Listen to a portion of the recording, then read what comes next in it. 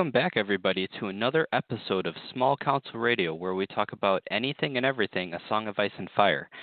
So tonight we have with us a very special guest to talk about this topic. We have with us Charles, also known as Weasel Kingdom, who is currently doing the new Sunday Slaughter podcast. So thank you so much for coming on with us. Yeah, thanks for having me, guys. So I know you guys just did your first episode. Unfortunately, I haven't had a chance to listen to it. I had my final and a bunch of stuff going on. But can you kind of tell us a little more about your show and what everyone can kind of expect? Yeah, so Chris was cool enough to invite me out to his podcast to co-host with him. We had a couple of guys on from his local store, some guys y'all will recognize from the battle reports, and so far we just kind of had a couch talk session over, what really keeps us excited for the game, how we got to Ice and Fire, what we think about it. Just kind of a general point of interest for Ice and Fire and how we play and why we play. That's kind of the first one. We touch on some current meta things and some changes, but we haven't gone too deep in the tank on those. But mostly so far we use that as a way to kind of let people get to know us a little bit, and then going from there we're going to cover a wide array of just kind of community intrigue type topics, from a little bit of tactics here and there, maybe best starter faction, how to explore the meta, how to bridge the gap between competitive and casual play, just sort of the generalization of being a tabletop gamer in the Ice and Fire meta at the moment. Awesome. And for those that haven't checked it out already, you can find Sunday Slaughter on ASongOfIceAndFireGuild.com, as well as our content and a bunch of other great content creators. So definitely go check out that site, and you can kind of find everything you need in one place. So thank you so much again for coming on. Also, we have with us Justin, my co-host, that we're going to be talking about the new revealed units and attachments that just kind of, I believe they came out today. Been kind of blending days together, but tonight we're going to be going over neutrals, Baratheons, Targaryens, and free folk. We wish we could kind of fit them all in one episode, but I think that might not be doable. So for those that are really looking for the other factions, you can wait for that episode on Sunday, which I think should be a great episode as well. But without further ado, we will be jumping into neutrals. What of the revealed stuff kind of excites you the most, Justin? Well, I feel like that's pretty obvious.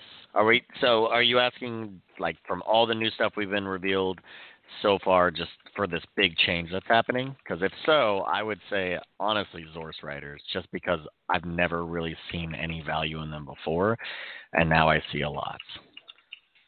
Yeah, I would say as a whole, but more so maybe anything that we haven't talked about yet. So between the last couple Visions in the Flames.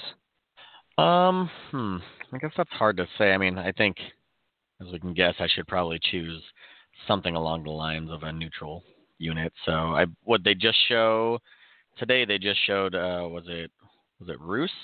No, a few days ago, right? No, it was Roos. Or no, sorry, You are correct. Today they didn't show, I believe, any neutrals. No, it was Commanders that they were talking about the other day, and that's when they showed Roos. But it's still in the category of new stuff. Yeah. So Roos is really exciting because even though I've primarily played Ramsey because I found him to be extremely good for my play style, Roos is one of my favorite characters. And I always wanted him to be good, and I really love his attachment name, like the Leech Lord. That just sounds so cool and menacing. So I always wanted him to be my primary force on the field. But obviously, his Commanders an NCU, so just never, or I should say, was an NCU. I don't know. He's obviously on the field now. So I'm really excited about him leading my armies because I definitely want to do that. And this Commander attachment is everything I could really want for as a neutral player. I think Intimidating Presence is an awesome extra buff, especially considering everything has Vicious for Bolton units now. No, I'm sorry. No, Blackguard still don't have it, right? Yeah, I don't think Blackguard have it, but it would be cool They to added see it a maybe an long time ago to attachment. girls. Yeah. Yeah, it would be cool to see maybe an attachment, give it to them or something. But yeah, I think Blackguard the only ones that don't so So far. this But yeah, still helps them because we do know horrific visage change, and this will just give it an additional -1. yep. And +1 wound, and then Spread Fear just got a crazy buff. I always found it to be kind of hit or miss on Ramsey's commander. Sometimes it could be really clutch when you do like 8 wounds from one person failing a panic test because another person failed a panic test. It didn't happen all too often, and you didn't really have strong commander bunkers that were capable of making someone fail a panic test. But now I think like this is everything I could really want. I have no complaints. So those that are kind of following along, you can find all these images on the new, on all the recent articles of the Visions in the Flames on CMON's website. You can find it just by typing in the acronym of A Song of Ice and Fire and then CMON, and it should be like the first page to pop up. But Spread Fear is now in order. When an enemy engaged with this unit fails panic test, one other friendly in long range of that unit suffers 1 panic test with -1 to their roll for each remaining rank in this unit. On a failure, they suffer +1 wound. So even though panic has gone to D3, this is going to boost it back up to D3 +1. And if you're at full strength, they're going to be taking that test at -3. And then Intimidating Presence, when an enemy is engaged with this unit. So the only way that these are going to stack is if you're engaged by 2 units. One attacks you, you attack them, they fail, and then you could, bounce Spread Fear onto the other one attached to you or engaged with you. And then Intimidating Presence could stack there, but otherwise it's enemies engaged with the unit suffer -1 morale test and +1 wound. So I think, and then he has the affiliation of House Bolton, which is on under the heart category, so it can't be taken away, which is a nice thing we're seeing. Thank goodness it's finally an 8. Yeah, and I wanted to, it's nice that you bring that up. I think I saw a comment somewhere, and not naming names because I'm just trying to bring up, the thought process is that I've seen someone talk about how there's a lot of heart affiliation, or not, the innate abilities that can't be taken away being added to new stuff. But I really think it's only, other than the new Jojen, I think the only thing that they've been adding that to is house affiliation, which I think is amazing. I think that, even if you lose all your abilities, there's no reason that you shouldn't be your house affiliation anymore. Jojen, on the other hand, is really awesome that he has that, but we'll talk about him on Sunday. But I just kind of wanted to bring that up, that I think adding more affiliate or more innate abilities is just a good and healthy thing. So, Charles, what do you kind of think about what you kind of mentioned about the affiliation being a heart, and then just Roos in general, his attachment? Yeah, affiliation should have always been innate. I think that's them cleaning up a rules as written versus a rules as intended. You don't magically forget you're a Bolton if you have a Roos in your army, as an example. But Roos as a whole, I think I really like. He sees a good bit of play in my local meta. People like him a lot around my part.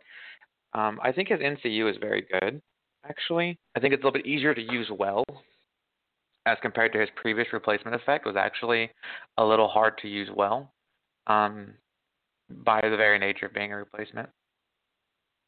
I'm a little leery as a free folk player that there's now double tap crown zaps with a neutral attachment. But that's a personal bias based on faction choice. I don't think it's actually unhealthy at all. Intimidating Presence is a really good bonus ability, like you guys covered. Spread Fear is very synergist. It's never been a skewy ability, so being a bit more liberal with it, I think, is perfectly fine. I'm really interested to see what Roos's new card is.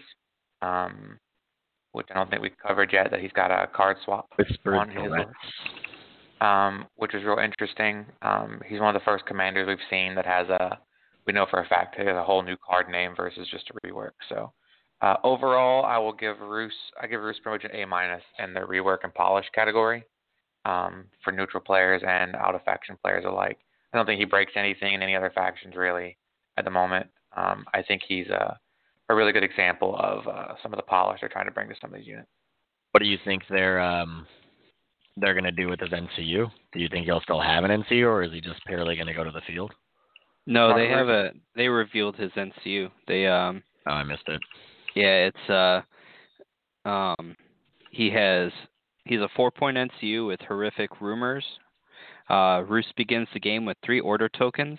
Each time Roos activates, you may remove 1 order token from him. If you do, 1 enemy combat unit becomes panicked. When he claims a zone, you may replace that zone's effect with 1 enemy combat unit suffers 1 panic test. So I think he's not going to be like a must-take. He's not even going to be an NCU that you're going to see all over the place. But that's not to say that he's not a good NCU. I think he's going to be perfect in, to kind of reference what I reference a lot is 2 list formats where you can make 2 lists. I think he's going to be key in running a specific list that is going to really punish factions that don't like panic tests, especially running him in your second list if you're expecting to play Dance with Dragons, or what's the other one? Feast for Crows, where you could potentially have double crown zap attempts to make your opponent drop their objectives. So I think he's definitely not going to be some NCU that you're going to feel like you're going to want to take him all the time, or even a lot of the time. But I think he definitely has a very strong place in that he will definitely be very key in certain builds. I'm pretty excited to be able to take a Ramsey commander with a Roos NCU. Yeah, that too. Yeah, I think Fabio had some fluff disagreements with that, but he realizes players really wanted to do it. You want to bring daddy and son. Yeah, I also want to point out that, for you guys are going to cover it on Sunday, I think, the Lannister changes, but there are going to be some players who are suspicious of the Cersei change. I think Roos is a really good, if that's your play style on Lannisters, I think Roos NCUs could be a very good option to keeping that list type viable for them, if they really liked what Cersei brought to Lannisters in the past. Yeah, and for those looking at Roos and thinking, well, before he could, potentially throw out 12 tokens if you replaced a spot, you had to think that, you had to replace the spot, whereas now he doesn't even have to replace the spot, and you're still going to at least get 3 panics. You can take the mail, throw out a panic if you really wanted to, plus a panic from one of his orders, and still get to draw 2 cards. Or even take the crown, not even replace it. Obviously, you wouldn't want to because the crown zap at least has a -1, but you're passing out a panic and then crown zapping him at -1. So I think there's a lot more utility with him than people might realize. Yeah, and in the neutral tech situation, true neutral players need all the leverage they can get. In game modes like Honed and Ready and Here We Stand, where you have a zone replacement effect native to the game mode that you don't want to have to be sacrificing your zone for, he can put the panic token and shoot the arrows off the wall.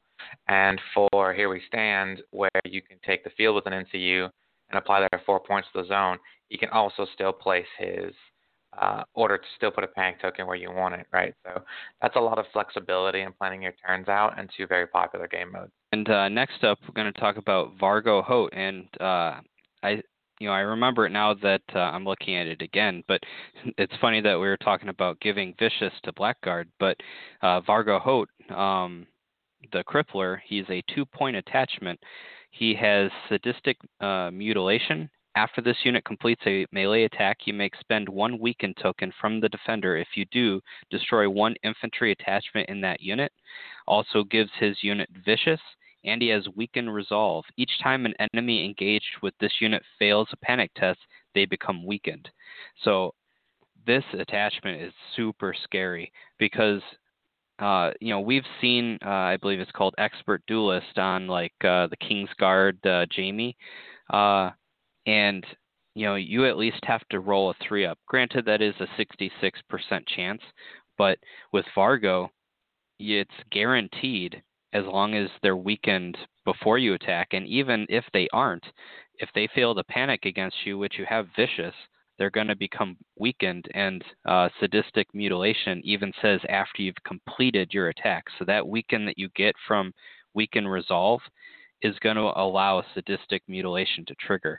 So, man, for 2 points, and you can, if you out-activate or even activations with your opponent and wait to deploy them until you can deploy across from, either their commander, now that you know that their commander has to be a field commander, or something else, I think he's going to be, I wouldn't say a must-take, but he's, how often do you see him right now? I don't think I've ever seen Vargo be used as the attachment version, and now he's just super tempting in lots of lists, not just neutrals. What do you think, Charles? Yeah, I think he's very strong. There's a lot of concern in the community that he might be a bit too pushed because of how efficient he is, if in fact the game metas do shift to high attachment ratios across units. And we also now see with the most recent announcement of no more NCU commanders, there will always be at least one. Yep.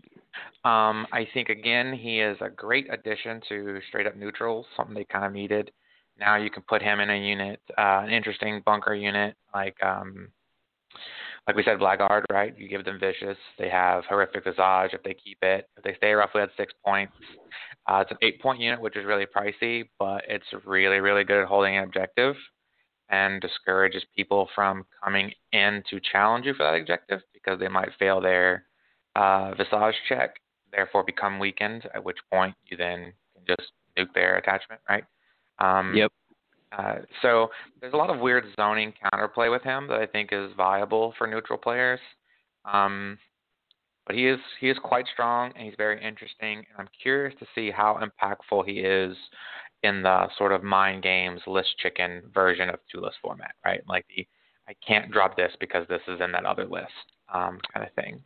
Well, assuming Jamie the Kingsguard doesn't change, you can run him in a Lannister list and have 2 of these guys, and now you don't even really have to worry about, where your opponent places something, as long as you strategically place your 2 units with these guys in them, and you can just go attachment hunting. And it can, we'll have to wait and see how it plays out, but I would have to say that is going to, in a way, discourage attachment lists, because who wants, their awesome attachments to just get poked to death, by these abilities. But as you were mentioning with Blackguard, I think he's a perfect fit for them because, like you were saying, they charge into you and Horrific Visage if they fail that, which if they keep it is a -3.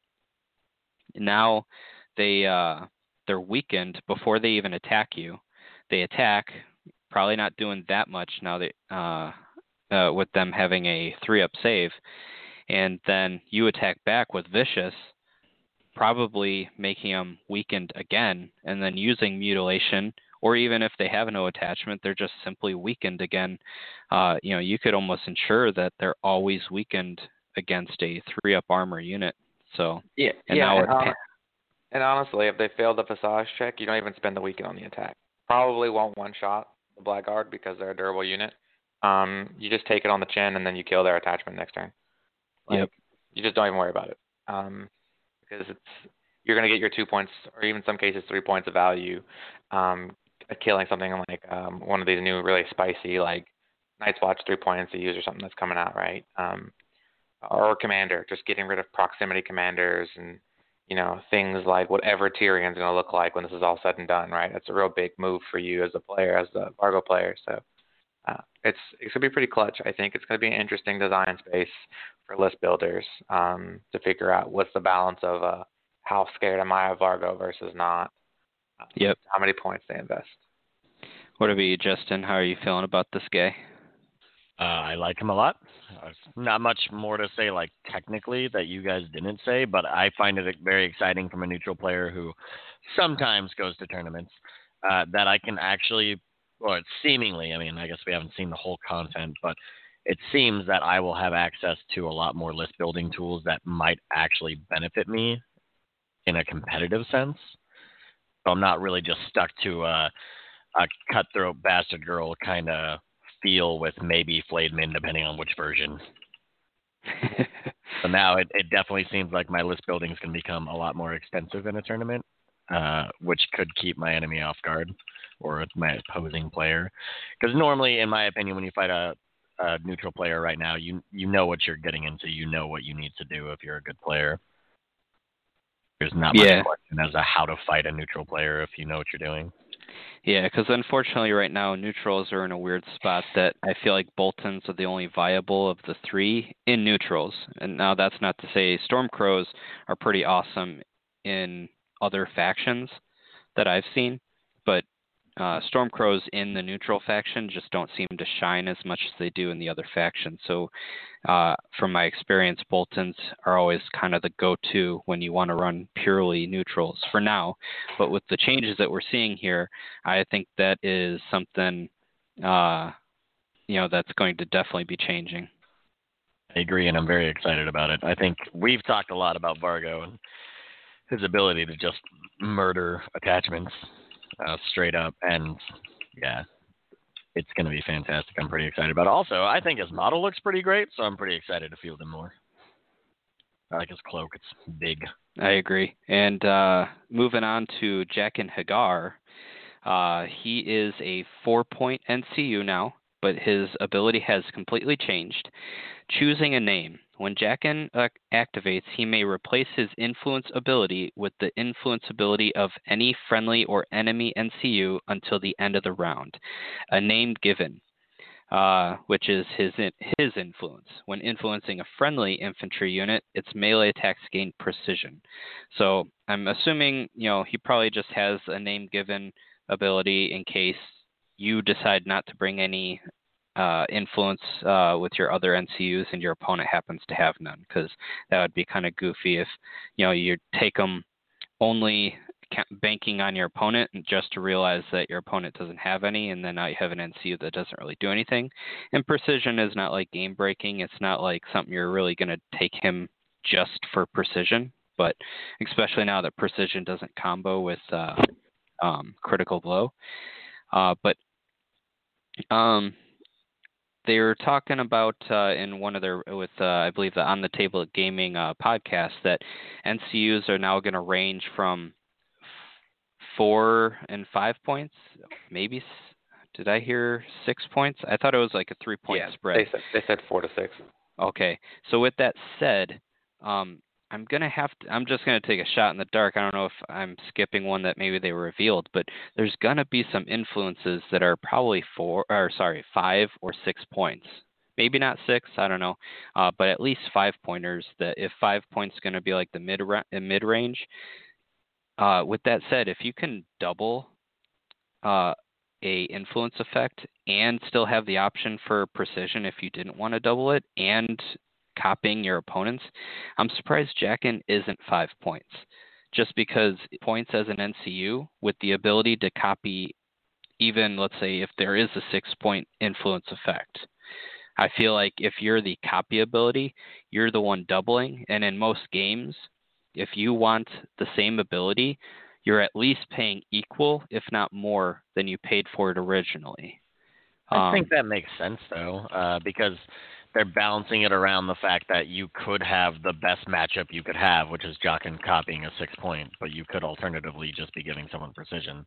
So it's risk versus reward. You're not, unless you're the one taking that 6-point NCU, there's no guarantee nor way for you to ever predict that that's what you're going to be fighting. I guess that's the point, though, is because he's neutral. You can always guarantee like that if you wanted to run a 6-point NCU, like, okay, I can get 6-point NCUs essentially for 10 points by taking Jaqen. So I'm not saying make him 6 points, because that's a little crazy. But I think like meeting in the middle and making them 5, just knowing that you can copy a 4, 5, or 6 essentially, especially if down the line they wanted to make a 7. I don't think they ever would, especially because they've already announced 4 through 6. But it's just something that popped into my head when thinking about some other games where I was army or list building, and they're like, here, if you want to take this ability again, you got to pay double the points or whatnot. So just something that came to mind. I don't think keeping them at 4 points is like game breaking. I don't think it's going to ruin the game. It's just kind of a afterthought. Yeah, I'm with you. I'm with you in that boat where I think he is on my list of things that I think are going to be taken away from neutrals eventually, probably, because other factions use it more aggressively, as we saw with some other neutral rebalances in the past. He's the closest to that so far, I think. You guys are probably going to cover it later on. Howland is 5 points, new Howland NCU.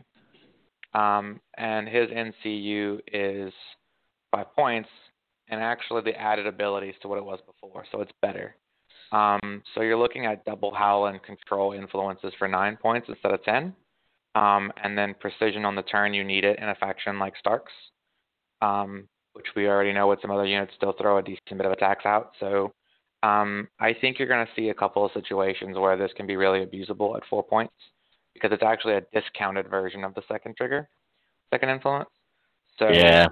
This is going to be a spot we're going to keep an eye on, where I think it's a great, interesting, flavorful toy for neutrals. I think somebody's going to jack your toy and punish you for it. I think it's like really punishing more so, because unless things change, neutrals don't have an influence to copy, so neutrals are going to use him less than any faction. There's not like otherwise, like in a tournament setting, you're just hoping your opponent brings an influence. If they don't, you got precision. Which is not exactly. This is more precision is better now, even though it doesn't combo with crit. It's actually valued a lot of higher. Guys' damage went down and stuff. A lot of people's damage went down, and it's an auto wound instead of no save. Yes, exactly. It's going to get around things like giants at the moment, unless they change the way they're worded. If Fire Made Flesh is the same, it's going to get around that as well. Walrus Chieftain gets around that unless their wording changes. Therefore, new Stagnite, if their wording doesn't change. So it's very useful still. I'm not saying it's not useful, but for a 4 I know. And like some things, morale went up because the overall damage went down. So it's also going to trigger panics a little bit more. So it's in a weird space that precision is probably worth like 3.5 points, if I had to say. But then this influence could be worth a lot more, like y'all mentioned. So he's on my watch list of like, I'm really curious what the final big picture looks like, right? We've only seen one influence, and it's not time to phone it in and say he's a problem, but he's on the like, I'm really curious about this design. I could see one way to what's the word I'm looking for? Encourage him in neutral lists while still allowing him. Obviously, he's a neutral NCU in other lists. Make him 5 points, and then if you are a neutral faction and you take him, he gets a -1 point reduction. So he's still 4 points for the neutral player, but he's 5 points if you want to start combining some crazy shenanigans, let's say with Starks, with Howland, as you were mentioning. And that's I knew there was a 5-pointer out there they had revealed, but I just couldn't remember it. Howland is amazing, especially if they're talking about most things going to 4 up to hit, reducing attack dice, being less killy. I mean, 4 up to hit with a double Howland. Now, not that you can put 2 Howlands on the same unit, but you can put a Howland over there and a Howland over there. Now you have 2 units normally hitting on 4s that are now hitting on 5s, and you can really do some damage, especially because let me see here. Howland gives hindering and rough keywords to the unit he's influencing, and now that we know that those keywords mean that they're going to be at -1 move for charging and no rerolls on the charge. So auto disorderly, yeah, so now you are hitting on 5s with no rerolls if you charge, Well, let's also And keep that in mind too. Disorderly's also changed. It's now no cards until the end of the return. So that's a huge keyword to add to terrain, especially large terrain like forest that doesn't have that keyword innately, because it's a very large template. Now they've changed that. He could potentially lock them out for that entire activation, which means you also can't dice fix. You can't re-roll from other abilities. You can't add triggers on attack from your tactics deck. There's a lot of stacking implications there. To not get too far into what you're trying to cover tonight, but there's a lot to read into there. Oh, especially with the new skirmishers that we covered in a different episode. Yeah. You have skirmishers at a -1. Yeah. Yeah, and now your 4 up to hits are now 6s to hit with no rerolls if they charge you, and counter strike, meaning quite simply you're not going to charge. Like they've essentially done something so bad to you that you're not even going to charge them, and then they charge into you, and you're still in the same boat of no rerolls, and now you just got hit, and now you're possibly weakened if you didn't activate yet. So I think it might get a little crazy with the minuses, especially, with Jaqen basically copying a 5-point NCU for 4 points with the, let's say you take him with Howland. He is Howland, but better for 1 point less because he has the, granted, you're probably almost never going to pick precision over Howland's ability, but you at least still have the option. So yeah, like you said, it's something to kind of keep a watch on. And as I always say on the show, is I have confidence that CMON, that they know more than we do, and worst case scenario, if it ends up being true that it is too powerful, they've always done right by us and fixed something that they believe is too good, and we'll just have to wait and see. Moving on to Zorse Riders, as you were mentioning, Justin, they are amazing. They went from, in my opinion, probably the most useless unit in the game to almost like, I wouldn't say a must-take, but now something that you're probably going to see in a lot of factions because they just provide so many cool tools that'll help you deal with certain things that look like problems, such as stagnites. So why don't you kind of take us away with this one? Horse Riders? Yeah. Well, I think, first of all, they kind of fall into, while they're light cavalry, I feel like they're kind of an elite cavalry because they are one of the few units that we've seen. They're maintaining the 3 up to hit with 7 dice, but they also get to, what do they have? When they charge, they get to choose an ability. If they're in the flank of the rear, they get to choose 2 abilities. And one of them is to shut off the enemy's abilities, and the other's crit, which I think combined with their 7 attack dice hitting on 3s and their movement, it's incredibly powerful. And then just like you guys were talking about a second ago, when you have units that have a ton of abilities that are just like stopping you from doing anything, these guys can be the answer to that. Yeah, they're a little pricey, but you're not going to, they're not your frontline fighters. You're not going to charge them forward and hope to one-shot anything. That's not happening. But I think personally that they're a large answer to a lot of problems. And being neutral, they're an answer for everyone except free folk. Sorry, free folk. I know, right? And the blanking the abilities just on the charge means my NSIG goes away too. Yeah, Zorses are super good. Zorse Riders are super good. They're speed 6, so they're a fast cav. They're cheaper than things like Stagnites, so they're actually mid-priced even among infantry at 7 points.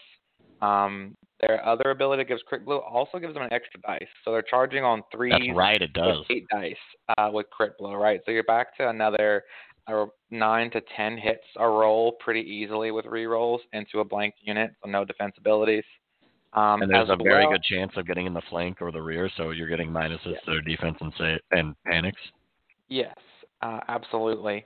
They are a very interesting unit. They are the second unit on my things to watch that other factions will probably ruin or try their best to ruin Story for of my life. players again. Story of my life, man. Yeah, I was just about to say that. Because they also wreck things like some of the really powerful things we're seeing coming out of Lannisters now, Night's Watch, and some of these other factions that have a little bit more revealed at the moment. We have a better view of what their design space is. Zorses are right now a a very strong default answer because they don't require any support to do what they do. So they're a very good neutral option for everyone else. So yeah, they're super good.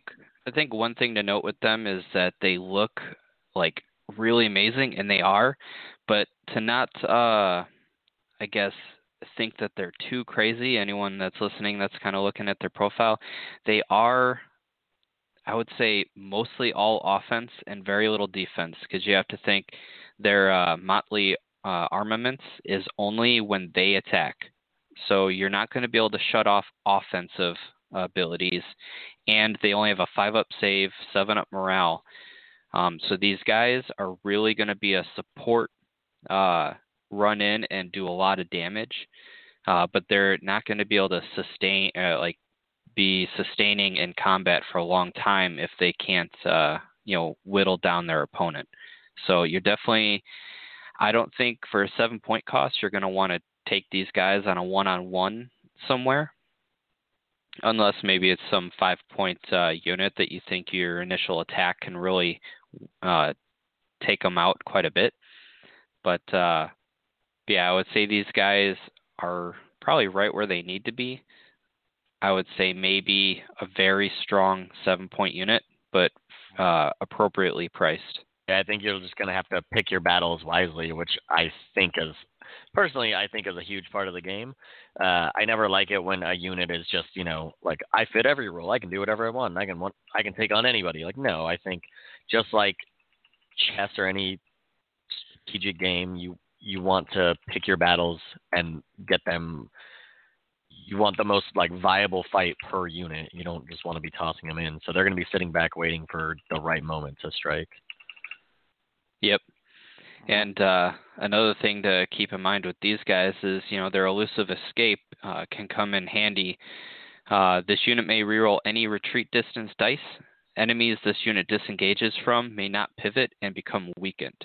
So if you're able to use the free retreat with these guys, you can, let's say you do get the flank. Let's say you're lucky enough to get the flank, which isn't super easy initially. You can get both effects, do some big damage to your opponent, and then use the free maneuver to,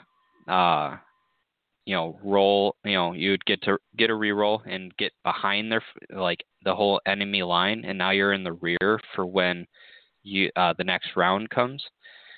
These guys could really start doing a lot of damage, especially if, like you were saying, Justin, you pick your target correctly, pick some weak unit that that you can charge in and take off enough of their ranks that their attack back isn't really going to do much to you. Even if they take the free attack against you, your next action before they can attack again is that free retreat. And because they can't pivot, they're going to have to spend their actual activation just to face you. So they're not going to be, because normally if you did that strategy, after you retreated, they would just pivot to face you and then charge you. But with this ability, they can't even do it, and they become weakened. So this is an amazing ability to be able to charge in and not be scared to be double attacked, because if they try to block the maneuver from you, you just then take the attack again and attack them twice. So yeah, I think these guys have a lot of potential. Yep, and then we have to see some tactical effects too. We got some hit and runs and retreat cards and stuff, which could be really cool with these guys as far as kind of tech finesse play. They're gonna be an exciting unit to see them on the table for a while and see what people do with them. I think it's going to be not a high skill base, but I think they're going to perform exponentially better in the hands of a good player than they will in a newer player. Not on the level of Bastards Girls, but still to a pretty high level. Yeah, because they're glass cannon-y, exactly. They're going to have a low floor. They're actually kind of hard to not just give up for free at times if you're bad at it. They're going to have a very high ceiling if you are get a lot of practice and give them some love. That's the kind of unit I like, so I'm totally excited to. And they're going to be fun to paint. Yep. I've only painted one so far for Justin, unfortunately. I wish it was mine. I'll have one for myself eventually, but I liked the way they turned out a lot, and I was a little sad to see them go. So moving on, we can kind of, let's see, I believe that's everything for neutral, so we can jump over to Baratheons. First up, I wanted to talk about Shira. So for Shira, she went from 3 points to 4 points, as I'm pretty sure every three-pointer is doing from what they've pretty much said. So no longer will we see 3-point attachments. So she is now still considered the lowest point, not attachment, point NCU you can get currently, which is 4 points now. They did give her an added ability, which is something I believe they also talked about, is that all the 3-pointers that are going to go to 4 points are getting added abilities to make them worth their point increase. Shira has a fairly simple addition. So before is when you claim the letter, she could heal a token, which is opposite what the letter does, but you also get the effects of the letter. And if you take the wealth, you can place a token, which is the opposite of the wealth, while still getting the wealth's ability. But the problem that she had before was that if both those places were taken, then she herself would not really do anything else. So you wanted to really try to trigger her on one of those two spots. But she was only 3 points, so it was still more than worth it. But now they've added that when you claim the crown with her, you can restore 1 wound to 1 friendly combat unit. So it may not seem very strong, and it, in my opinion, is definitely the weakest of the 3. But in combination with Rose Knights, I think it'll be I think the Renly side is probably going to want her a lot more than the Stannis side. But with that said, Stannis has almost no ways to heal outside of maybe Tycho. So she does add some healing to a Stannis loyalty army, which is nice. And it gives her 3 spots to have to choose from. It's also, I think, pretty important to note that Baratheons cards want they like the crown a lot, and what Renly's first commander had like a replace the crown spot, but for the most part, like crown is still generally an undesirable spot. So now it gives them a little easier access to taking it, I guess. Yeah, that's a good point, actually, because my favorite commander is actually the starter box Stannis, and replacing the crown to get all 3 tokens was key to kind of triggering some cool combos. But the nice thing about Shira is all you have to do is claim the spot. So if you claim the crown, you can heal a wound and then still replace it to do the card, which is super nice. Yeah, she's interesting to me. She is. I think she was mostly they felt she was pretty okay where she was, except for she was 3 points, so they brought her to 4. And interesting to note for me is, so she's not limited by a faction, if I'm not mistaken, to go for. So her heal is actually really good with Rose Knights if they stay like they are with the heal to wound mechanic, which is interesting. We also see little things like ranks and solos wounds equaling ranks in terms of holding objectives. So I think the crown addition is going to be quite relevant to scenario play in very small ways. Like it's going to feel like a really big play when you make it because you remember it's there. That could be really tech. But also it's worth noting her bags claim got nerfed. Or changed rather. So before, when she claims the bags, you can place 1 token on enemy unit of any kind. Now it's when she claims it's only if you remove the token, so you have to have one on your unit. You can't just go in cold and not have any on your units. And then you have to place one of that type specifically. So you have less flexibility on the bag now, but you gain that like kind of sideways tech option of the crowns. So I think it's an interesting adjustment from a 3 to a 4 with those changes for her. It's going to take some Baratheon players a second to get used to it. I definitely like that, actually. I mean, it is a slight nerf, but it does kind of curb, just tossing like tons of tokens out, which can be, kind of problemsome as it is. But I don't think it was a super big nerf that overall I still think she's worth her 4 points with the added effect and the small nerf. Yeah, that's what I'm saying. I think she's still going to be very good and very popular. It's just going to take him a second to get used to it. And I think the crown play is going to be more impactful than people are going to give it credit for until they see it in game modes. Moving on, Stag Knight Noble is an attachment for 2 points. So still the same point cost as he was before, but no longer does he give a free attack, taking 2 wounds to your unit. Now he has Iron Resolve, Go Down Fighting, and Stubborn Tenacity. So for Stubborn Tenacity, you're looking at each time this unit passes a panic test, one enemy they are engaged with suffers 1 wound. Go Down Fighting is each time a rank in this unit is destroyed, one enemy they are engaged with suffers 1 wound. And then Iron Resolve is to get +1 to their panic test rolls and -1 to failing a panic test. So with that said, with the new change to panic, if they don't have a way to boost it, such as some of the Lannister stuff or neutrals, then you are looking at taking D3 -1. So at most you're taking 2 if you roll 3. If you roll a 2, you're taking 1, and if you have a 33% chance that even if you fail your panic test, you take nothing. So I'd say this is easily a 2-point attachment. I wouldn't say it's a must in every single unit, but I would say if you're going to invest in a 8-point Stag Knight, that this is definitely a nice extra for 10 points to really give them that defensiveness. Because they're I believe a 5-up, so they're going to basically be a 4-up morale with taking less wounds, and then you're going to almost always pass your panic test dealing a wound, and then for every rank they take down on you, you're dealing a wound, and the Stag Knights have 7/7/7 dice, so losing your offensive potency. Yeah, this is probably going to be the poster child for what people want their 2-point NCUs to look like, honestly.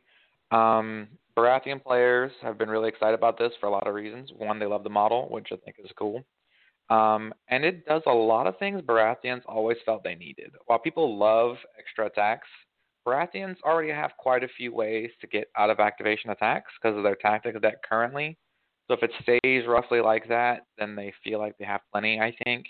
But I think getting wrecked by panic damage out of nowhere, having some of that Stubborn Tenacity. I think Stubborn Tenacity is a beautiful spike card ability, which I think fits Baratheon flavor-wise. I think there's a lot to be happy with at this small kind of 2-point window with this guy. Do I think he's amazing? No. But I do think there are some units that Baratheons just didn't play in certain matchups because of morale problems. And this kind of curves that part of the learning curve for Baratheon players. So I think it's a solid pickup. Yeah, I'd say that he's at a 2-point price tag, especially I believe in their most recent podcast, they were talking about attachments being generally 1 to 2 points, with very rare occasions of them being 3 points now. And when you do have a 3-pointer, they're going to be super impactful. I'm assuming for the fact that they're almost the price of an NCU. So with him being 2 points, that is assuming that's already kind of the higher end. You're not really going to see this guy in, your 5-point Warden. I don't think he's really meant for something like that. I think he's really going to be meant for your more expensive unit already, just to kind of help ensure that your investment stays alive. What do you think, Justin? Yeah, I think that's especially not using him in like smaller point units. Like he is still 2 points. While that's not like a super high point value, still we're limited to 40-point games, so that makes it a struggle, especially when you're trying to get some field presence and stuff. 2 points is close to half of a cheap unit, so it could be a struggle sometimes. But Stag Knights definitely were being punished before for their panic, even though it was at a 5, which is good. But without anything to like build upon that, sometimes it's just not good enough. And when you lose an entire rank of Stag Knights, that's over 2 points of units dead. So this guy is probably in most situations going to be worth his 2 points. He's probably going to save you more than 2 points worth of guys if you really have those Stag Knights up in the front and engaging constantly. But I think personally I'll have to try him out a bunch to get the feel of how many I should bring, how worth it is he? Is he a must-take? Is he not a must-take? I'm not entirely sure yet. Yeah, and I think with the go down fighting and the stubborn tenacity doing auto wounds, this will definitely help you in the matchups where you face maybe giants or anything that's going to have your attacks and potentially limit your offensive potential based on their defensive abilities, whether it be from blocking hits or just anything defensive of that nature. So I think definitely an awesome 2-point attachment. You're not going to see him all over the place, but I think he definitely has a couple great spots to place him in at the moment. Moving on, last thing we have for Baratheons is the Baratheon Sentinels, and they have changed. I wouldn't say a lot, but they've changed enough that they're kind of a different role, I would think. So they still have the same move, and they have the same armor of a 5 move and a 4-up armor.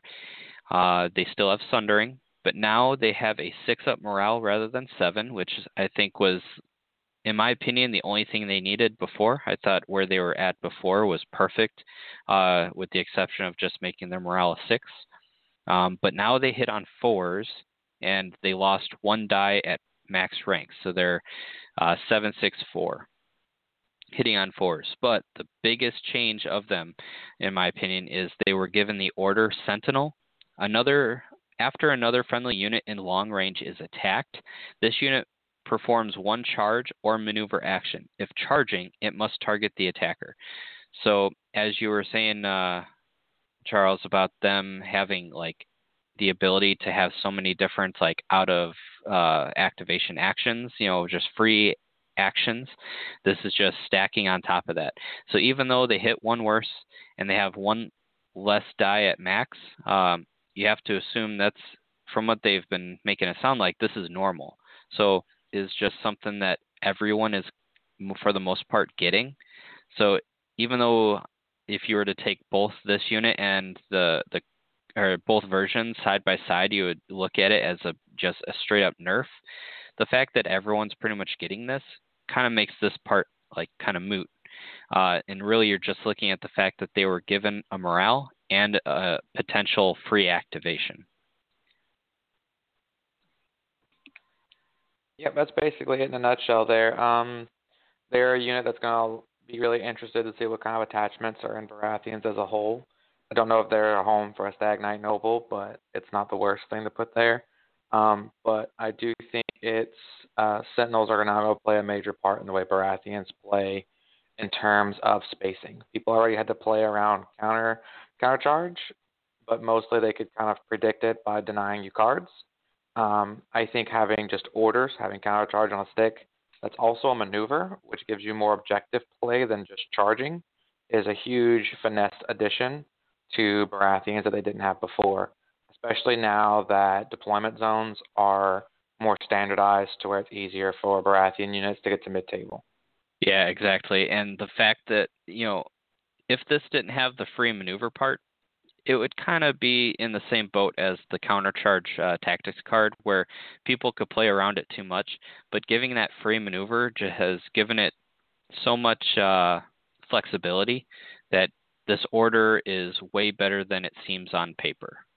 Mm-hmm. It gets real hard to deny flanks. It lets you get to objectives. It lets you get to destructible terrain and just break it if it's a problem. Like, it just gives you outs, which I think is something Baratheons didn't have. Courtney was so popular because Courtney was the commander that gave you outs. I'm down on card advantage. I have counterplot. They have better quality activations because their abilities and orders.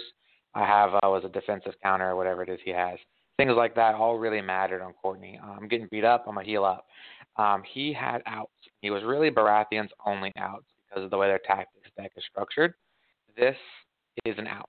This is, I jammed myself up. They jammed me up. Terrain is a problem. I can't gap close. This does so much on one order at 6 points for Baratheons as far as board presence and field control that they've never had before. So it's very exciting to see that for them going into the 2021 season of gameplay. I would almost say that these guys, I know that for a lot of people, it's hard to see that 4-up to hit in the 7.64 profile, but try to look past that. And I would say these guys are like an auto include as at least a one of, because having just a one of these for that order to kind of get into that position, like you're saying, having an out is just, it's really good as at least a one of in your army to give you that little bit of variety. Mm-hmm. What do you think, Justin? Always calling me after you've talked about everything. I know they're used a lot, but I never thought that Sentinels were incredibly impressive. They usually, I definitely don't play as many Baratheon games as I do neutral, so that's possibly part of it. But they always kind of let me down a little bit. But I think with Sentinels, it's going to be impossible to just either ignore them or just go for them. I think like a double Sentinel list is going to be extremely popular, and you just have them sitting on not the far flanks of your army, but the middle flanks of your army. And they're going to have a lot of strengths. They did become more defensive because of the natural shift to less damage and all the other stuff.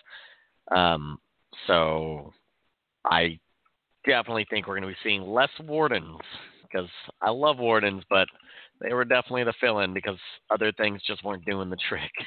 Yeah. For me personally, I loved Sentinels. I'd run Sentinels all the time in my Baratheon builds. But one thing to note, as long as the card doesn't change, it might change slightly because of how much dice it gives, but hold the line for +1 to hit and +2 attack dice. If these guys get a free charge in, and then when they actually activate, you can see these guys back at a 3-up with 9 dice. But with that said, there's a good chance that card's probably not staying the same. I could see it maybe going to like +1 to hit and +1 die. But even if it just has the +1 to hit, having those, hitting on 3s with will definitely help, because that free charge means that even though you're hitting on 4s, you're at least getting rerolls. So I believe a 4-up rerollable is even better than a 3-up. That said, I think we can move on to the next one that we're going to talk about, which is Free Folk. And you were saying that you're a Free Folk player, correct? Yeah, pretty much a Free Folk main. Awesome. And so first off, we can talk about Lady Val, since the other two kind of go hand in hand with each other. Lady Val has been increased to 4 points, as we have been seeing, but she has been giving an added effect. When Lady Val claims a zone, you may replace that zone's effect with one friendly combat unit performs one maneuver or retreat action. If they retreat, one enemy they disengage from becomes vulnerable. So before, she was literally just the maneuver zone.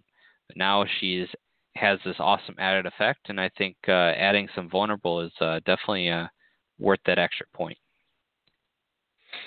Yeah, we'll have to see. So Free Folk are in a situation similar to, I think we've actually seen Baratheons, actually. I think they're similar to Baratheons in that we haven't seen very many of their updates yet. We've seen more of other factions. It's a little hard to see their design space as far as what's going to be. I think, honestly, Lady Val at 4 points with just a maneuver zone is still worth 4 points. I don't know, because I don't know how the units are going to play yet, how much that retreat on vulnerable is going to matter, because at the moment, with the amount of space you have with Free Folk you're playing with, because they're very much about space and pace, they clog the board a lot, actually retreat very much, because you don't have much that's fantastic on the charge.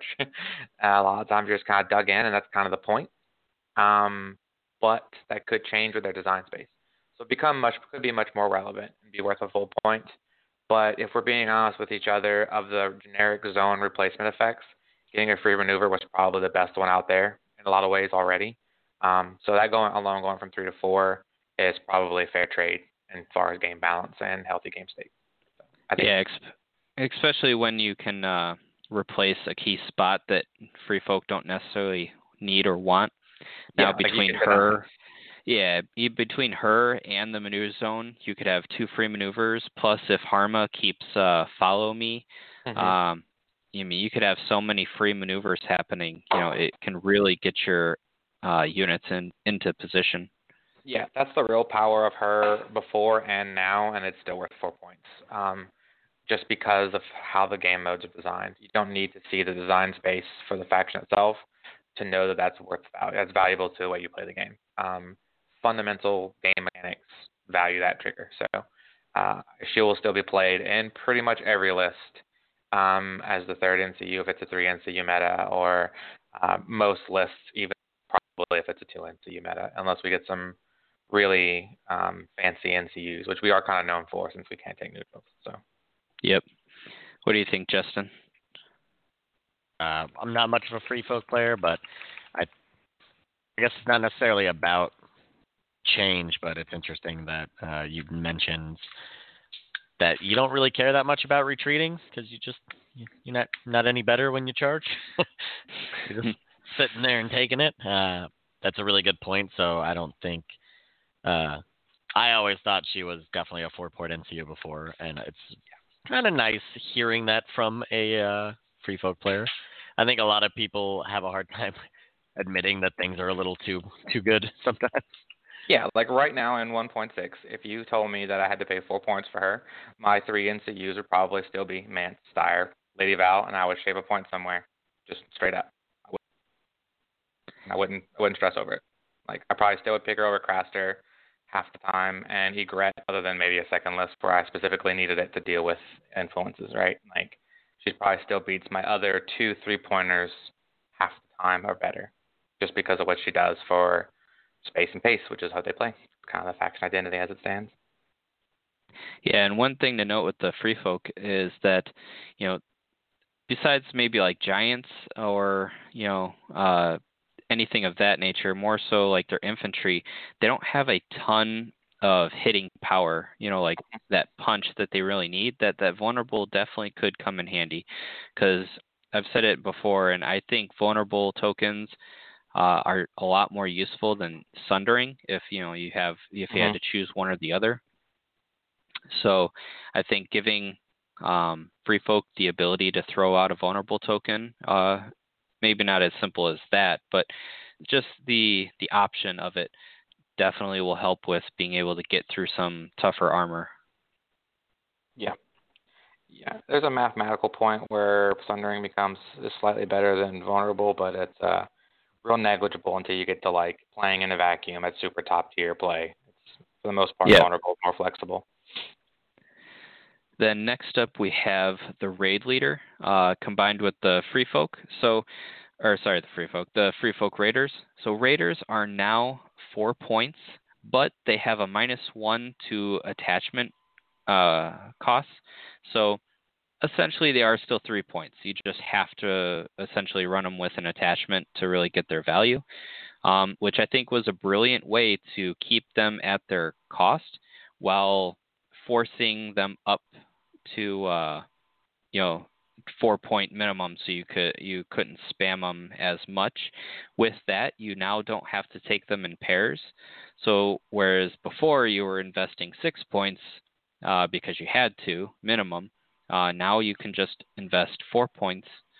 Granted, you're not having 2 activations, but I think gives you a lot more flexibility while it seems a bit more thematic. The fact that you have these raiders that are just a bunch of guys that are not being led by anyone, so that attachment kind of gives them the flavor of someone leading them along to do what they need to do. But on their actual tactics card, they still remain with insignificant, cowardly, which is they suffer +2 wounds from failing panic tests. So essentially, if you base it on the way you're playing right now, it's only 1 more wound, because it's D3 +1 currently, and the new rules, it will be going to just D3. So cowardly may seem crazy good, or bad, I should say. May seem crazy bad for them, but it makes sense. They are a very cheap unit, and even if they die kind of quickly, you have insignificant to not have to worry about giving up that point. They hit on 4s. They have 6, 5, 4. So one thing to look forward to is that they're only losing 1 die at every rank. They have a 5 move, a 5 up save, and an 8 morale, which is what they have currently. But the raid leader for 1 point, so essentially if you put him in there, he could be the 1 point deduction, making him still a 4-point unit, and they regain a much better gang up. Gang up now is friendly units' melee attacks gain +1 to hit and +1 attack die on enemies they are engaged with this unit and at least one other friendly unit. So it doesn't necessarily do anything right off the bat, but if you have 2 units engaged with the enemy, they both get +1 to hit and +1 die. So they just the raiders themselves will be going to 3 up to hit with 7, 6, 5. So that's hitting it. That's better than most things are going to be hitting, with basically a better profile than most things are going to be hitting. And these guys are only going to be 4 points. Granted, you're going to have to double up on your enemy, but I think there's a lot of potential, because that's probably the worst profile, minus maybe trappers in combat. So imagine what the profile is going to look like for anything that already hits on 3 up. So we're going to have to see, again, we haven't seen much of the design space. As a free folk player, I'm erring on the side of caution and not assuming I'm going to have much that's going to hit already on a 3 up, because in the current meta, design space of 1.6, where 3 up seems to be kind of the average, I have like 1 unit, right? It's not something we have an equal share in across the board. So it's not actually likely that if things are getting balanced around 4 up, that we're going to end up with more than 1.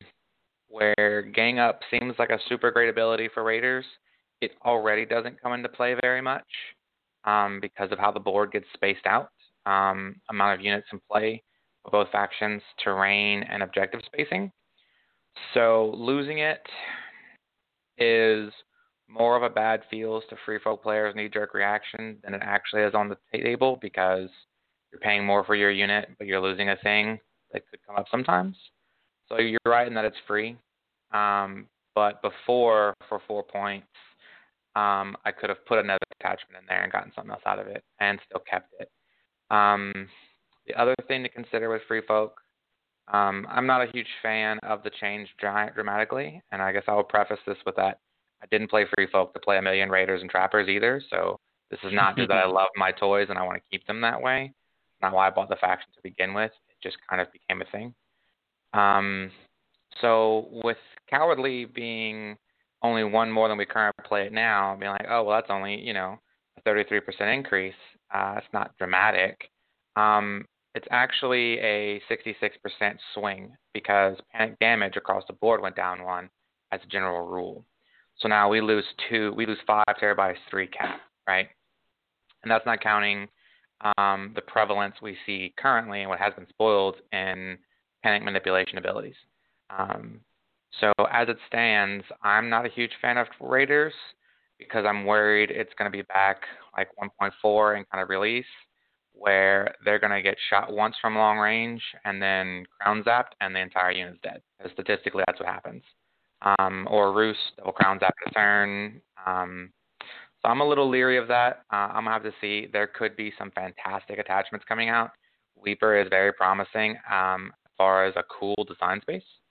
So I'll have to see. But I'm kind of on the fence about that. I actually think the raid leader is going to be good in other units, though. I do think the raid leader is going to be good in other units. Yeah, I could definitely see that. One combo, assuming 2 things didn't change, and that's Mance. Mance and the Walrus Chieftain. I think putting a Walrus Chieftain in here to make them a 5-point unit, and then just take 2 of these guys. You don't have to spam a bunch of them. Just take 2, each with a Walrus Chieftain, and then stick them in front of Mance, who's in some trappers, and give these guys a 5-up morale with the giant rule. I think will be a really tough nut to crack. It'll really give you a solid base while having that hidden traps in the backfield to trigger things, while these 2 5-point units really bog down just about anything. I think will be a nice kind of base for any Mance players out there. Me personally, I kind of flip-flop between Mance and Rattleshirt, but those two are by far my favorite free folk commanders. Yeah, there's a lot of cool potential there, like you mentioned. Like I said, we haven't seen much of their releases yet, so it's kind of hard to project the design space. I have a feeling there'll be something cool there. I think in one of the articles they mentioned some of the stalwart type abilities are going to become a little less prominent. But I have a hard time envisioning Mance's bubble changing since Greyjoys have access to a similar commander. So I do think there's a good chance that kind of helps strengthen the starter box commander, which I do think is a healthy design space for the game and getting people into the faction. So I do think you're right in that sort of foundation of core mechanic game to the starter set is probably something that they had in their design philosophy. And I do think that those types of plays will probably be accessible to players, which will be interesting to see. Yep. Justin, the current form and this form, how do you kind of feel about the change? Do you think would you lean more towards like it's a boost or a nerf or kind of a lateral change to these guys? I feel like it's more lateral. One thing I think should be interesting, and you kind of touched on it, they used to be essentially 6 points. That's at least what you were like obligated to pay if you wanted to bring 2 raiders. But now with them being 4, maybe that opens up a lot more combos for list building for free folk, and that could be very potentially good. And then obviously, depending on what attachments end up as, that's really going to be the make or break of them being amazing or not. I think they're pretty okay right now. I think the raid leader kind of being, I don't want to say like with them, but usually you see like an attachment belonging to a unit. And I know that's obviously not the case like almost all the time, but that's like where they get their identity from a little bit. I think the raid leader is definitely really strong and definitely builds upon the strengths of the free folk. Yeah, and like you were saying, Charles, I think the raid leader might be better suited in a different unit. It doesn't necessarily. I feel like it really just depends on the list. I think it's really going to depend on what attachments we see, what their abilities end up being, because who knows? All the attachments they currently have for all their different units could have completely different abilities, and then they could combo with the raiders in a bunch of cool ways. The only one that I am pretty confident that they probably won't change is the Walrus Chieftain, just because it just came out in the attachment box. I think if any of them are going to stay, the chances that one changes is very slim. 2 points though, it's a heavy price to pay. Makes them a 5-point unit. But like I was saying before about when we were talking about Sentinels, most things are going to be hitting on 4s, and most things got dice reduction. So the fact that these guys are 6.54, their attack profile is probably barely weaker than most things' attack profiles. And if you made these guys 5 points, and as long as you were able to mitigate their morale, I think these guys will be, with a Walrus Chieftain, assuming, in them to make them a 5-point unit, I think these guys could be, better than any of the other 5-point units out there. Like you said, we'll have to wait and see. We'll have to see the full picture. It's a lot of unknowns, so we can kind of only speculate at this point. Mm-hmm. Yeah. With that said, we can kind of wrap it up by talking about the last faction here. We only have 3 more things to talk about for the Targaryens. A lot of really cool changes. So, yeah, let's get right into it. So we have the first thing on their list is a Screamer Co. So before, what he did was he gave the unit, I believe, Sundering on the charge only for 1 point. He is currently still only 1 point, but now he has the order Martial Training. When this unit performs a melee attack before rolling attack dice, this attack may re-roll any attack dice and the defender becomes vulnerable. So, oh man, this is an amazing 1 point attachment. Oh, and so another thing I almost glossed over, this attachment may only be put in Targaryen units. So you won't be able to combo this with Flayed Men or Zorus Riders, which is important piece of information.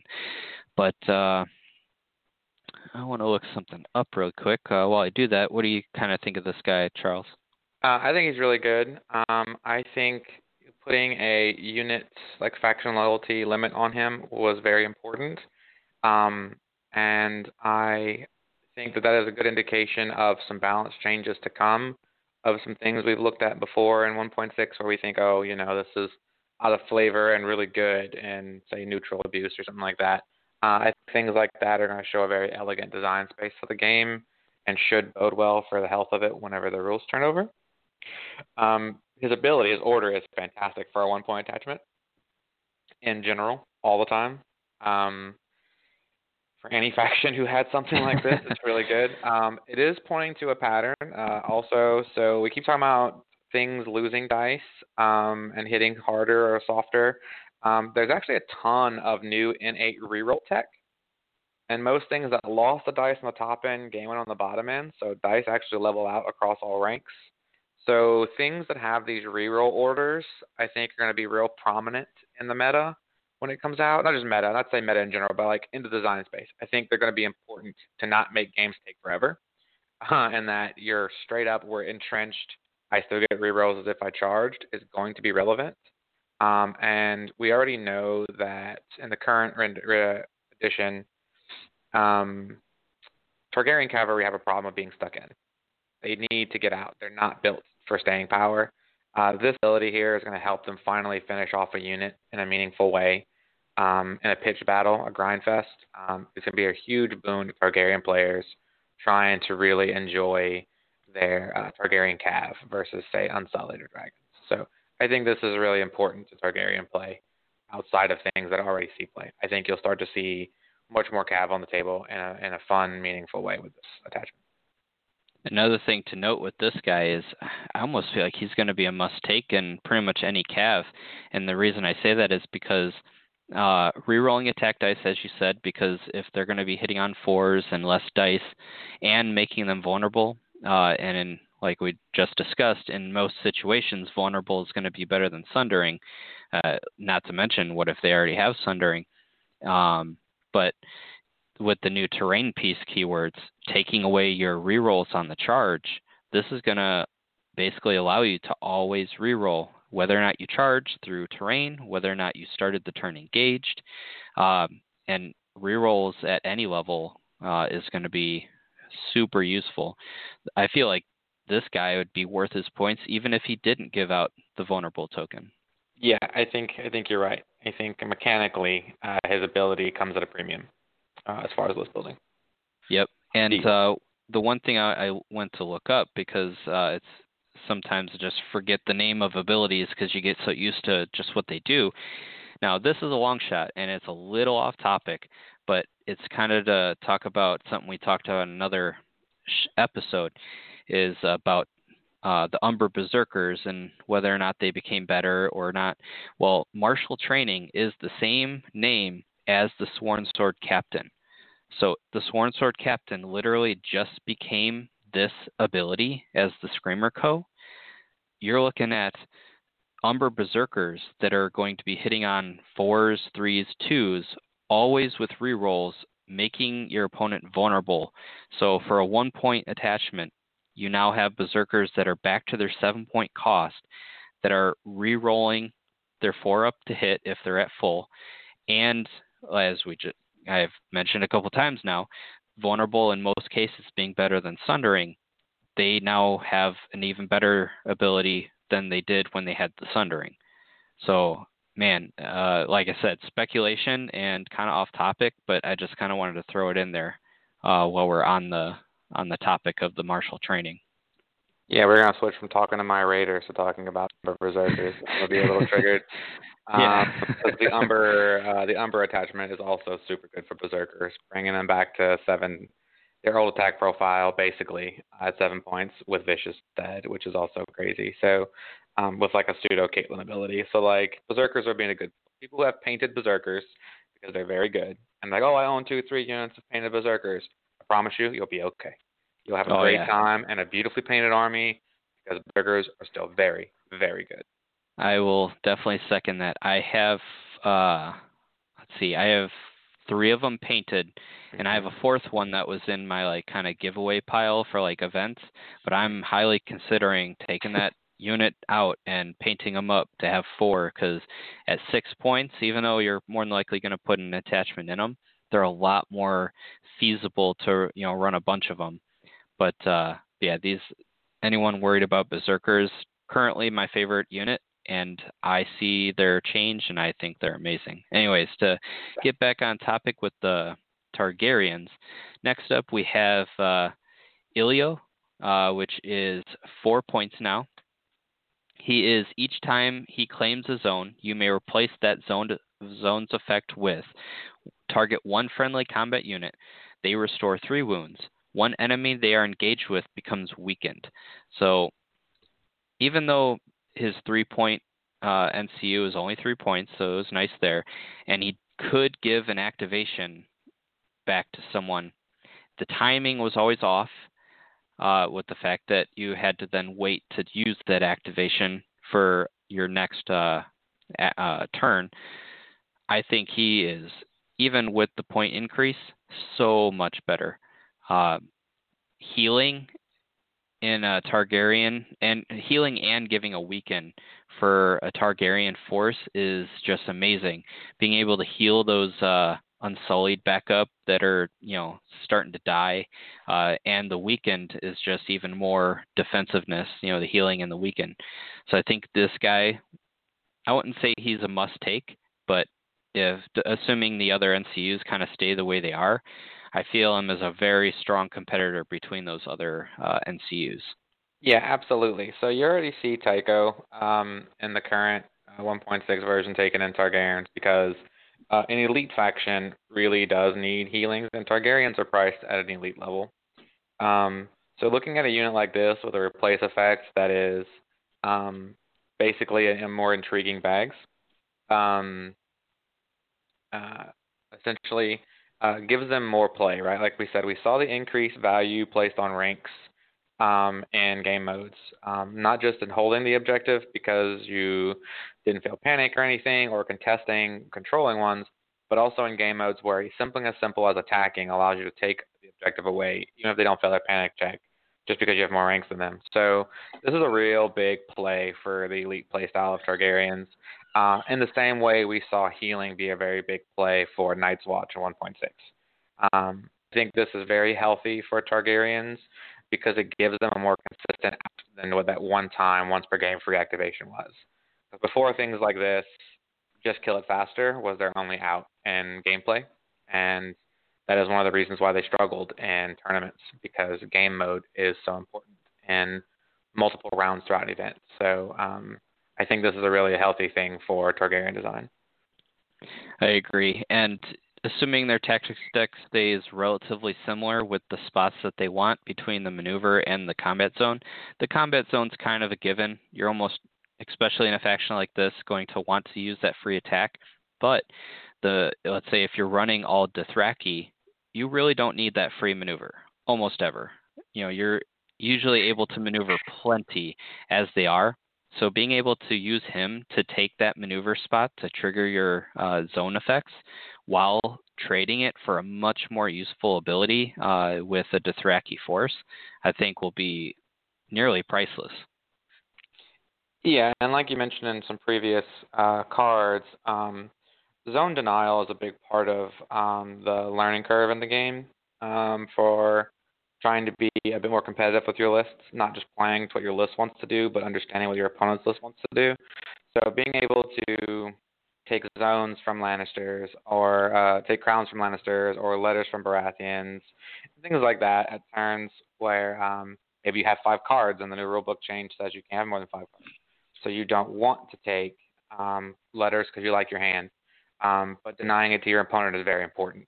You're not wasting cards, you're not punished for that. Healing elite units is always valuable, and putting out a weekend is always valuable. So I think he's just going to be really healthy for Targaryens. Yep. I like him a lot. And for those kind of worried about, we'll probably have a show about the changes to commanders and, no more NCUs and no 3-point NCUs. Just to kind of put a little, some minds at ease, I've been trying to test a ton. I've been getting like 4 or 5 in-person games a week, and I would say I'm still I've been testing out a lot of 3 NCU lists, anywhere from 12 to 13 points in NCUs while running like 4 strong combat units. So I'm still at that 7-point activation, and it's still definitely a strategy. It's still definitely viable to run 3 NCUs with everything that's been changed to them. So let's say you ran Selmy and what's his face? I can never say his name. The XS. Mm-hmm. Yeah. I don't know how to say his name. Well, you Targaryen players listening, I think you know what I'm talking about. It gives you the block hits, and if you control the bags. So if you could run both of them and him for 4 points each, 12 points, and just run a more elite force. And now, granted, that's probably not generally going to be the playstyle for Targaryens, because they're usually, I'm assuming they're going to want a lot more board presence and a lot more on the field, damage. But you can have 3, and with a lot of people now probably going to be running 2, you're going to have the ability to take the combat zone, take, let's say the money bag if you're fortunate enough, or the letter, and then now you're going to have Ilio to replace the maneuver zone or the crown zap with another awesome effect, especially if they take the free attack from you, hit you. You could take the wealth in response, and then now replace one of the next 3 zones, depending on what you're left with more healing. So just something to consider. 3 NCU, for those that really like 3 NCUs, it's definitely not dead.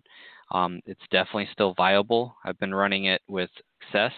It just, you're going to have to, you're going to have to sacrifice a lot more on the field, which I think is healthy. I think that's how it should have always been, that if you wanted so much presence on the tactics board, you're really going to have to take away from the field, where with NCU commanders and 3-point NCUs, you really didn't have to sacrifice much, especially when, early in this game where, you'd run 2 4-pointers for 8 points in NCUs, whereas someone could then run an NCU commander and 2 3-pointers and pay 2 less points and have 1 more NCU than you did. It just didn't seem right.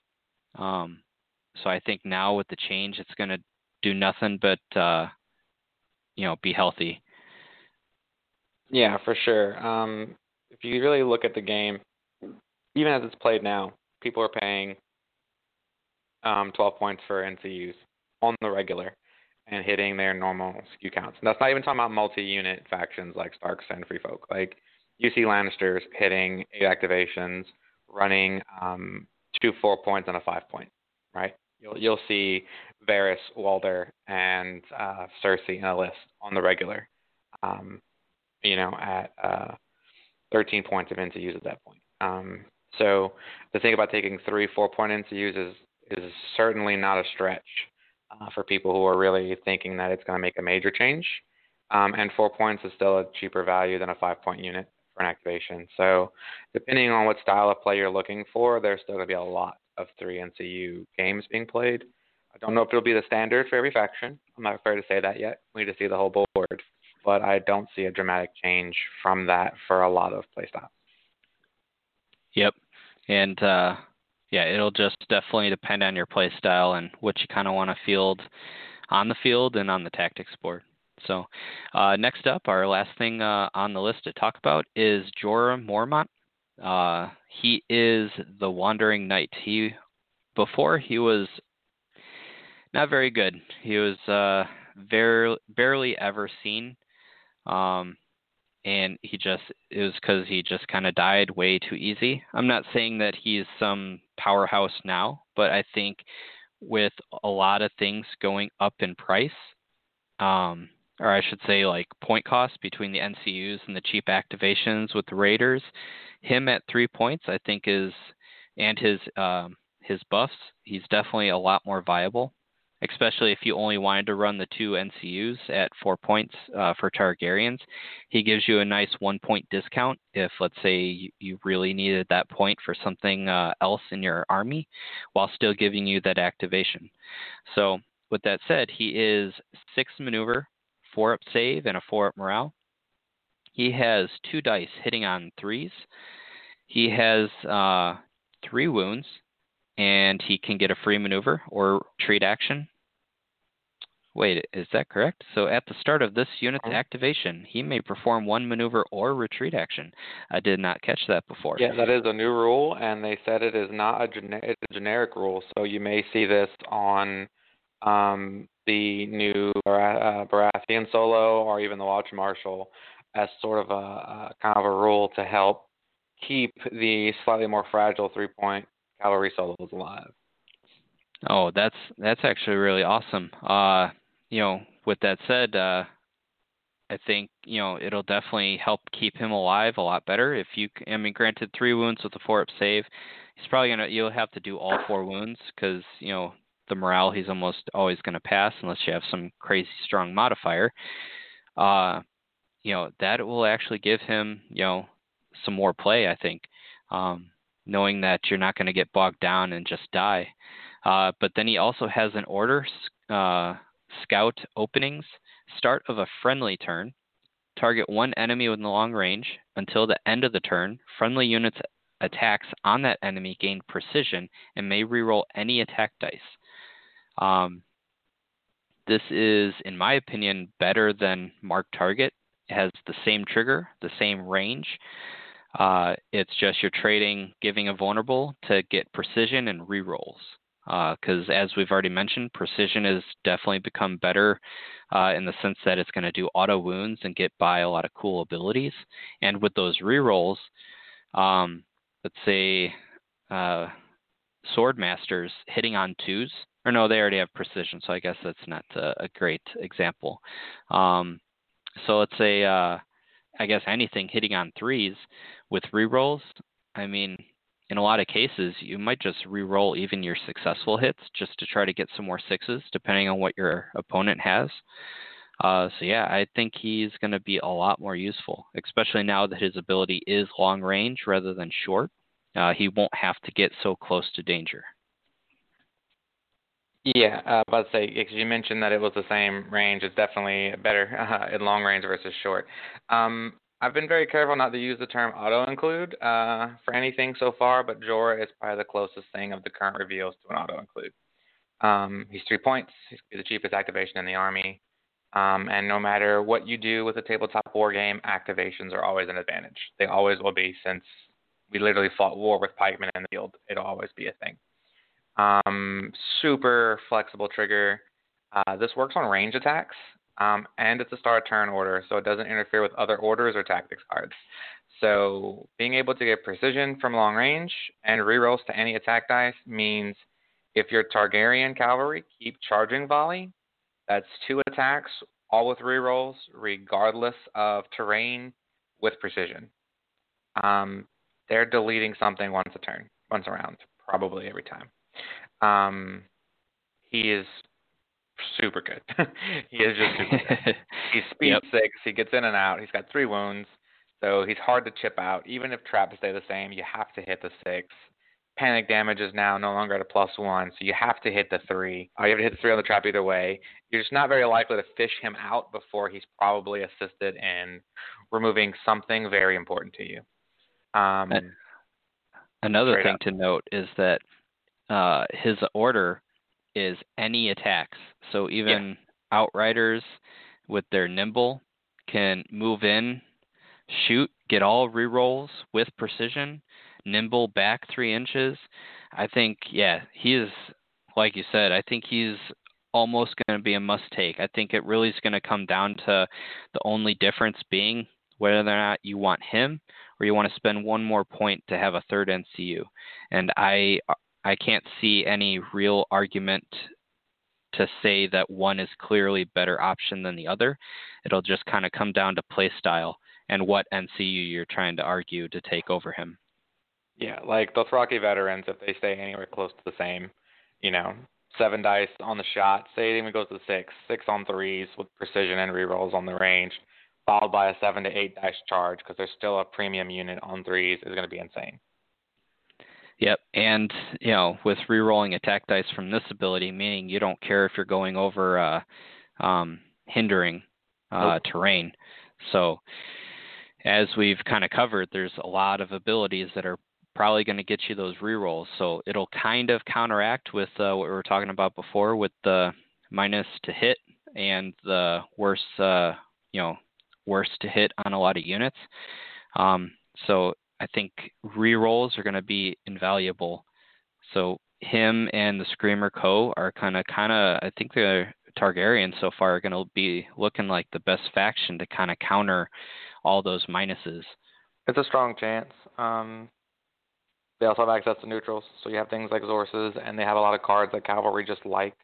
If they keep their cards, right? Like their whatever it's called, ride by, overrun, whatever they have. Hit and run is it? I guess where they can charge through a unit and be on the backside. They have both. Yeah, they have hit and run and ride by. Yeah, and you start taking cards like that into account. Them taking one unit of Zorses and then the rest of their army is just Screamers. You can have an insane, horseman situation going on that is really hard to keep track of as an infantry-based army. Another thing to point out that you were just mentioning about Zorse Riders. So the Screamer Co. can't go in Zorse Riders, but Jor's ability will basically allow those Zorse Riders to get rerolls on their charge. And if you're only getting one of the abilities and you don't need to turn off an order, you're going to get rerolls with precision and crit and +1 dice. You're going to have 8 dice hitting on threes with rerolls with precision crit. And because of the trigger of start any friendly turn, you could just start of the Zorus' turn, mark your target essentially, with this ability. And I think they're going to be able to put a lot of damage in on a unit they charge into. So yeah, I think Targaryens are looking to be in a really good place with what we've seen. I think out of everything we've seen for every faction, and then even those that we'll talk about on Sunday, I think Targaryens are getting some of the most like the best stuff. Or I wouldn't say like best, like if you were to put them side by side, but I'm talking their power level currently with what we're getting previewed for them compared to other factions and their power levels and compared to what they're getting revealed. I think Targaryens are looking to get the most boost out of all of this. Yeah, definitely some spicy stuff. So that kind of wraps up everything that we're planning to talk about tonight, and definitely check us out next, or I shouldn't say next week. Technically, it's still this week. On Sunday, we will be talking about Lannisters, Starks, and Night's Watch, and everything that they've revealed up to date, with the exception of anything we've already covered in past shows. But with that said, thank you so much for coming on. Is there any shout-outs you kind of want to give? Yeah, just shout to Sunday Slaughter and Chris and them. There's always more content coming out. For anybody who's listening to this and is just kind of getting into the game and excited for the changes, get in there, play some games, roll some dice. There's a lot of activity on Facebook and Discord and YouTube, and just take it all in and support your content, guys, and we'll be ready for 2021 when it fully rolls out. I agree. And for anyone listening that's kind of looking at all these changes, I mean, it is a lot. It's a lot coming out, and it's coming out fast, and things kind of seem uncertain because of how many, almost none of us like change, because change is uncertainty, especially with a game that's so awesome, and we're kind of, for the most part, comfortable where we're at. There's just some things that, we all think is too good, too weak. I think this is definitely a step in the right direction as a whole. There's some questionable stuff, but nothing that I think is going to be so crazy game-breaking that, it's going to make the game unplayable. I think most of the core changes they've done so far that we've seen have all been for the better. I would say even though you don't have the full picture, kind of try testing out some of it. try testing out, the new panic changes with the D3, trying out the limit 5-card hands, try running no NCU commanders, and try running everything that's been revealed. I know it doesn't give you the full picture, and it might not be super accurate based on what might change and what new tactics cards and the new field commanders will be, but it'll kind of help the transition. I know it has for me. I've been playing a lot with a lot of those things I just mentioned, and it'll seem like a lot less of a shock once you start playing, once everything is finally released. So definitely give it a try, and just know that it's definitely going to be for the better once we see the full picture. So, and then I'm pretty sure they're going to start revealing stuff pretty quickly, if I were to take a guess. Because they're talking about Q2 is when all this is going to kind of be out and available. I'm going to bet that because they're revealing stuff the way they are, that they're probably planning on April. Yeah, so April is the first month in Q2. I'm assuming it's probably going to be April, but that's just a guess. And with that said, we only got a couple more months away, so just try to get as much testing as you guys can. Couple of shout-outs I want to give is, of course, Asoiafguild.com. Definitely go check that out and find a bunch of content creators. One-stop shop to find battle reports, articles, podcasts, just anything and everything you can kind of think of as far as content. I want to give a shout out to all the local game stores out there. For any of you that are currently buying online, try to see if you can find a game store that will ship to you. With everything going on, they could definitely use your help. I know sometimes you might have to spend an extra $20 between all of your purchases, but just know that it'll definitely go a lot, further and mean a lot more if you support a local business. If you don't have one of your own, if you do have one and they're not open, see if you can kind of order something and they can ship it to you, or curbside pickup, or even something that I've done once is just buy a gift card. See if they'll, let you buy a gift card, and, at least it gives them something to kind of hold them over until they're able to open back up. So, but with that said, everybody, thank you so much for listening in. This is the Small Council Radio, and it is dismissed.